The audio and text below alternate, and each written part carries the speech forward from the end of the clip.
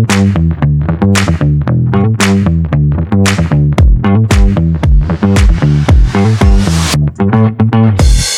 welcome back to this podcast series from Square Mile, Behind the Screens, hosted by me, Alex Farlow, Head of Multi-Asset Fund Research here at Square Mile Investment Consulting and Research.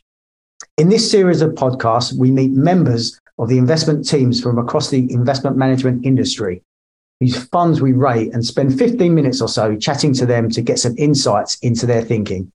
This week, we're speaking to Shane O'Brien, Head of Multi-Asset and Macro Investment Specialist at Aviva Investors. The Square Mile analyst team rate the Aviva MAFCOR range with a recommended rating. This is a range of 5 low-cost, globally orientated, multi-asset funds, which, unlike most low-cost investment solutions, integrate ESG considerations into their investment process. Shane, welcome to the podcast. Thank you very much. It was quite a grand introduction, and your title, Head of Multi-Asset Macro Investment Specialists. Maybe you can start by explaining your role and what a normal day looks like for you. Yeah, that makes sense. It's a good place to start. So there's kind of 3 things to what we do. First and foremost, we are out meeting advisors. We're out talking to advisors as much as we can, and we call that the kind of PM proxy element of the role, whereby we allow the portfolio managers and Aviva investors manage the portfolios. We think that's the most important thing they should be doing, and we represent the management team, so we sit very close to the portfolio managers. We know what's going on in the funds, and we're out representing. So that's kind of the first point. The second thing we do is we own all the kind of thought leadership and all the collateral that sits behind our funds. So we are heavily involved in the presentation decks, the brochures, the literature, and thought leadership, all that kind of stuff. We're obviously heavily supported by a good marketing team and whatnot, but we are responsible for creating that message and keeping it consistent. And then the final bit is product development. So we're continually looking at the market, we're continually looking at our own funds, and we're saying, do we have any gaps? Are there any things we can improve? Should we be launching new funds or making adjustments, etc.? So those kind of 3 things: the client-facing, marketing material, and then product development. Okay, so I guess probably a good place to kick off then with, so what are clients talking to you about? What's their biggest concern at the moment? I mean, there's a lot. It's interesting when you look at the market trends. So we assess flows across the whole advisor market, and we're continually looking at this to understand, what are people interested in, what are advisors using. And I mean, there's probably 3 big trends that we're noticing, and they're probably not going to be news to a lot of the listeners. But number 1, the trend towards lower cost type solutions hasn't subsided. In fact, it's accelerated. So it's really clear that those low cost, often passive type solutions are one area that continues to grow.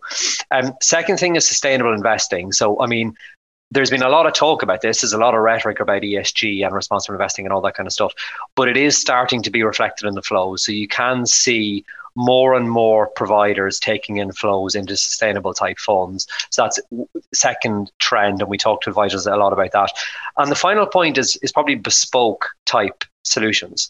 So what's interesting is you have a lot of consolidation going on in the market, as you'll know, a lot of advisors coming together. And with that often results in large advisors wanting something bespoke, something kind of white label, something they can call their own.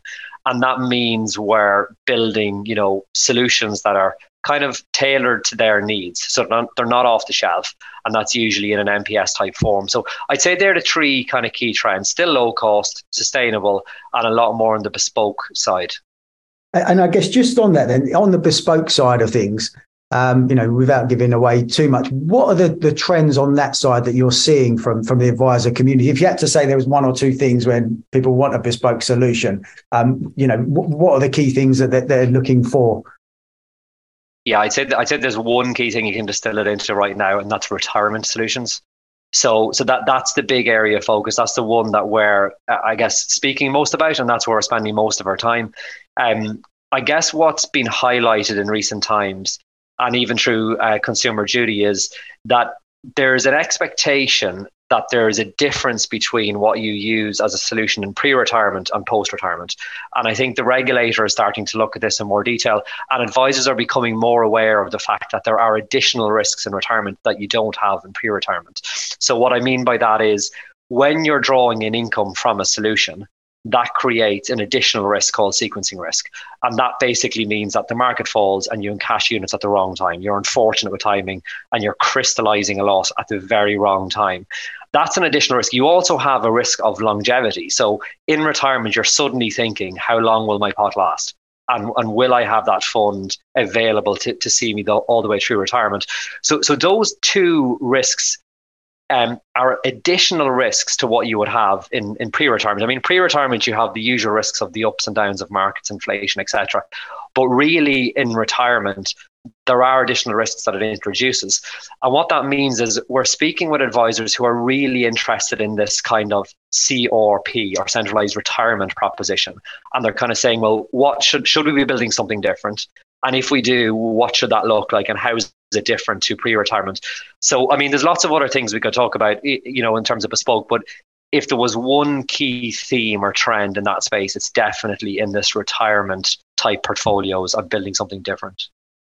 And how does that look then on that retirement space then? Because obviously in the sort of in the pre-retirement space, you have a range of different risk profiles. What does that look like in the post-retirement space then? Is that similar, or I assume you have less in there? Well, I mean, to be honest, it's still to be confirmed. There's different. It's still very early stages on this. So I think advisors are still trying to figure out whether the standard risk profiling still applies. I think that there's obviously still going to be risk profiling. I think there will probably be additions to that, because one of the key additional points is that you are generally taking income from your solution in retirement. And that, as I say, introduces another risk. So, I mean, it depends on the advisor we're speaking to. Some will incorporate that into the risk profiling. It can be incorporated into cash flow modeling, etc. So it definitely does probably result in somewhat of a change from the advisor's perspective. It means there are some additional questions or considerations to take into account. From the investment product perspective, it means that we really need to think about what the client is using the solution for.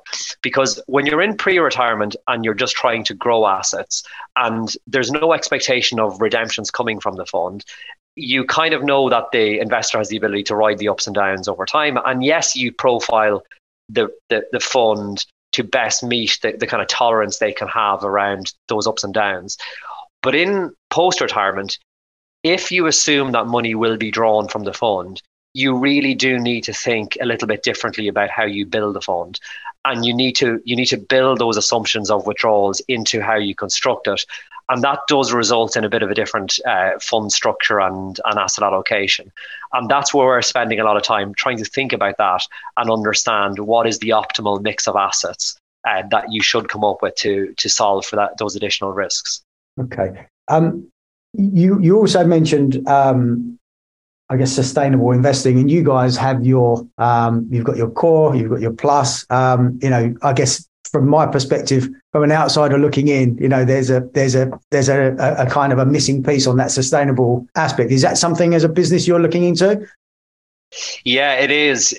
So you're right. So we've got core and we've got plus. So the kind of low cost core option, plus being the kind of active version, which is a little bit more expensive, looking to deliver that alpha. Both of those funds have pretty clear ESG integration. I think you mentioned it at the outset, Alex. So we're very clear as to what we do from an ESG perspective within both funds. But there is only so far those funds, they are still by their nature traditional risk managed, very diversified funds. So they have very clear ESG integration, but it will be a stretch to say they are dark green sustainable funds, that they're not. So that does leave a gap for us. And that gap is, as we see it, having a dark green sustainable multi-asset fund. We have been working on that in the background for some time. All going well, subject to FCA approval, we will have a new fund launching, targeting the end of August, early September. That will be called MAF Sustainable Stewardship. So it's leveraging some of the stewardship building blocks we've had in place for a long time in Aviva Investors, and it's combining those with a few different asset classes and coming up with still a diversified fund, but certainly more focused on the sustainable outcome, and also tying in with those new SDR regulations that we're soon going to have. So all going well, that will achieve the sustainable focus label. So it'll be in that kind of dark green category and complement MAF Core, MAF Plus, and then MAF Sustainable Stewardship. Okay.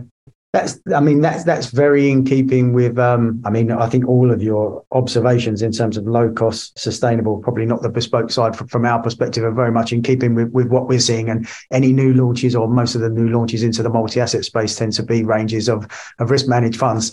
So that's incredibly consistent. Maybe we can just pick up on, talk a little bit about what the multi-asset team's views are at the moment in terms of, how they're positioned and what they see over the next sort of 12 months, or at least to the end of the year now, in terms of how they expect things to pan out. Obviously, we won't hold you to this, but just interested in the team's views, really. Yeah, sure. So, I guess the first thing to say, we talked about the fund ranges a second ago. So within MAF Core, we're not really taking those kind of short-term tactical calls. So it's a bit more kind of set the strategic allocation and allow the fund do its thing. But within MAF Plus, where we do have discretion and we do take calls, we do move the asset allocation around. And that's where you see our views really being reflected. In terms of what we think, we're probably slightly more optimistic today than a lot of the newspaper headlines would suggest, and all of the rhetoric that we hear in markets. So what that means is we've actually been adding a bit to equities, and we've actually been adding a bit to bonds at the same time.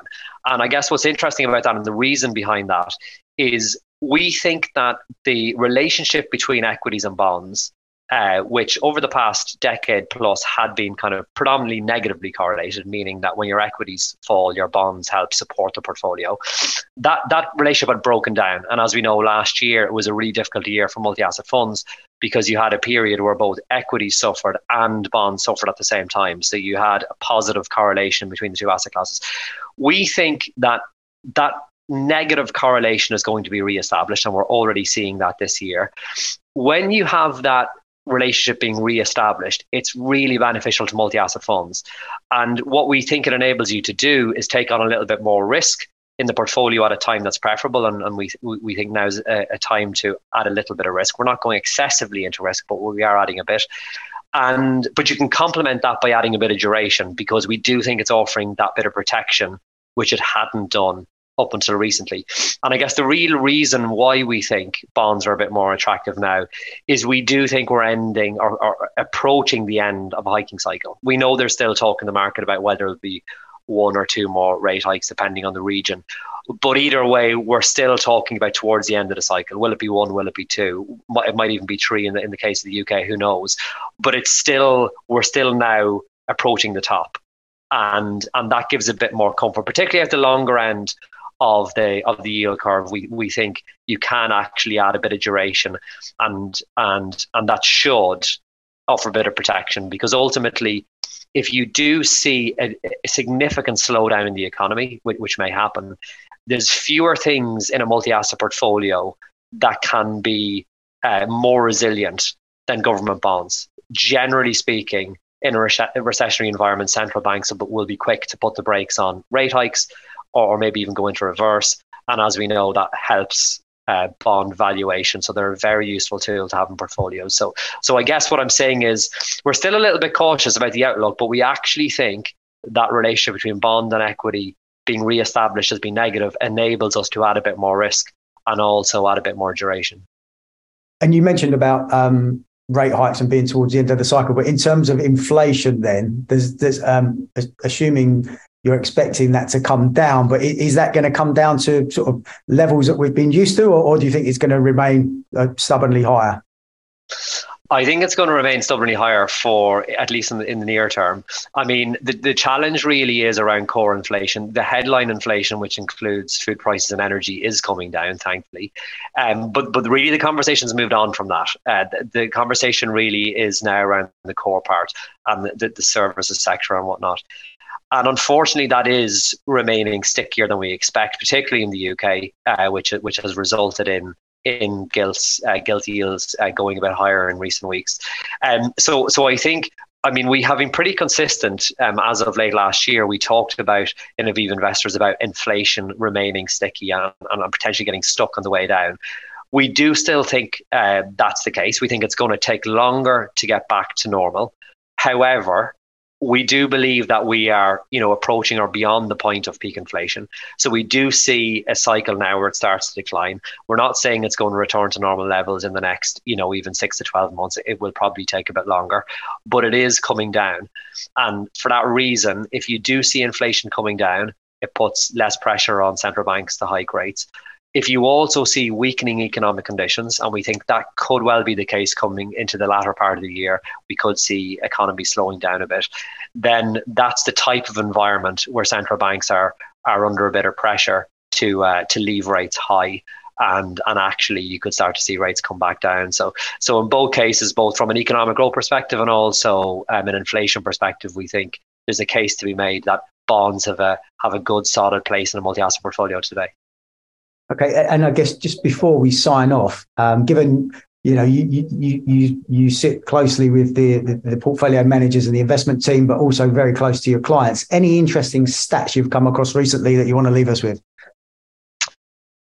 I think the most fascinating stat that I've heard in recent weeks, it's good timing for this one actually, because if you had asked me a couple of weeks ago, I wouldn't have had a great one. But I think it's fascinating what's happened with Nvidia.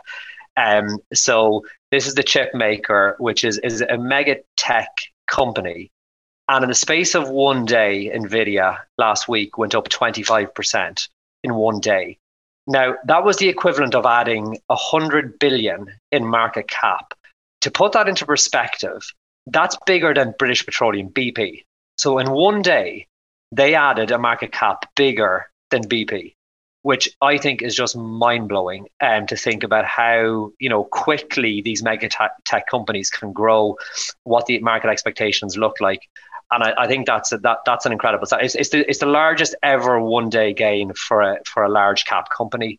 And to put into perspective the fact that they gained more than BP in one day, I haven't come across a more fascinating stat than that so far this year. So I think we might leave it with that one. That is a pretty extraordinary stat. Shane O'Brien, head of multi-asset and investment specialist and macro investment specialist at Aviva Investors. Thank you very much for your time. Thanks for listening.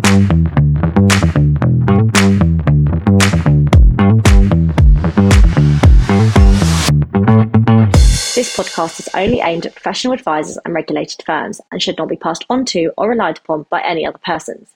It is not intended for retail investors who should obtain professional or specialist advice before taking or refraining from any action on the basis of this podcast. Remembering past performance is not an indication of future performance. It is published by and remains the copyright of Square Mile Investment Consulting and Research. Square Mile makes no warranties or representations regarding the accuracy or completeness of the information contained herein. This podcast represents the views and forecasts of Square Mile at the date of issue and may be subject to change without reference or notification to you. Nothing in this podcast shall be deemed to constitute a regulated activity or an invitation or inducement to engage in investment activity, and it is not a recommendation to buy or sell any funds or investments that are mentioned during this podcast. Thank you.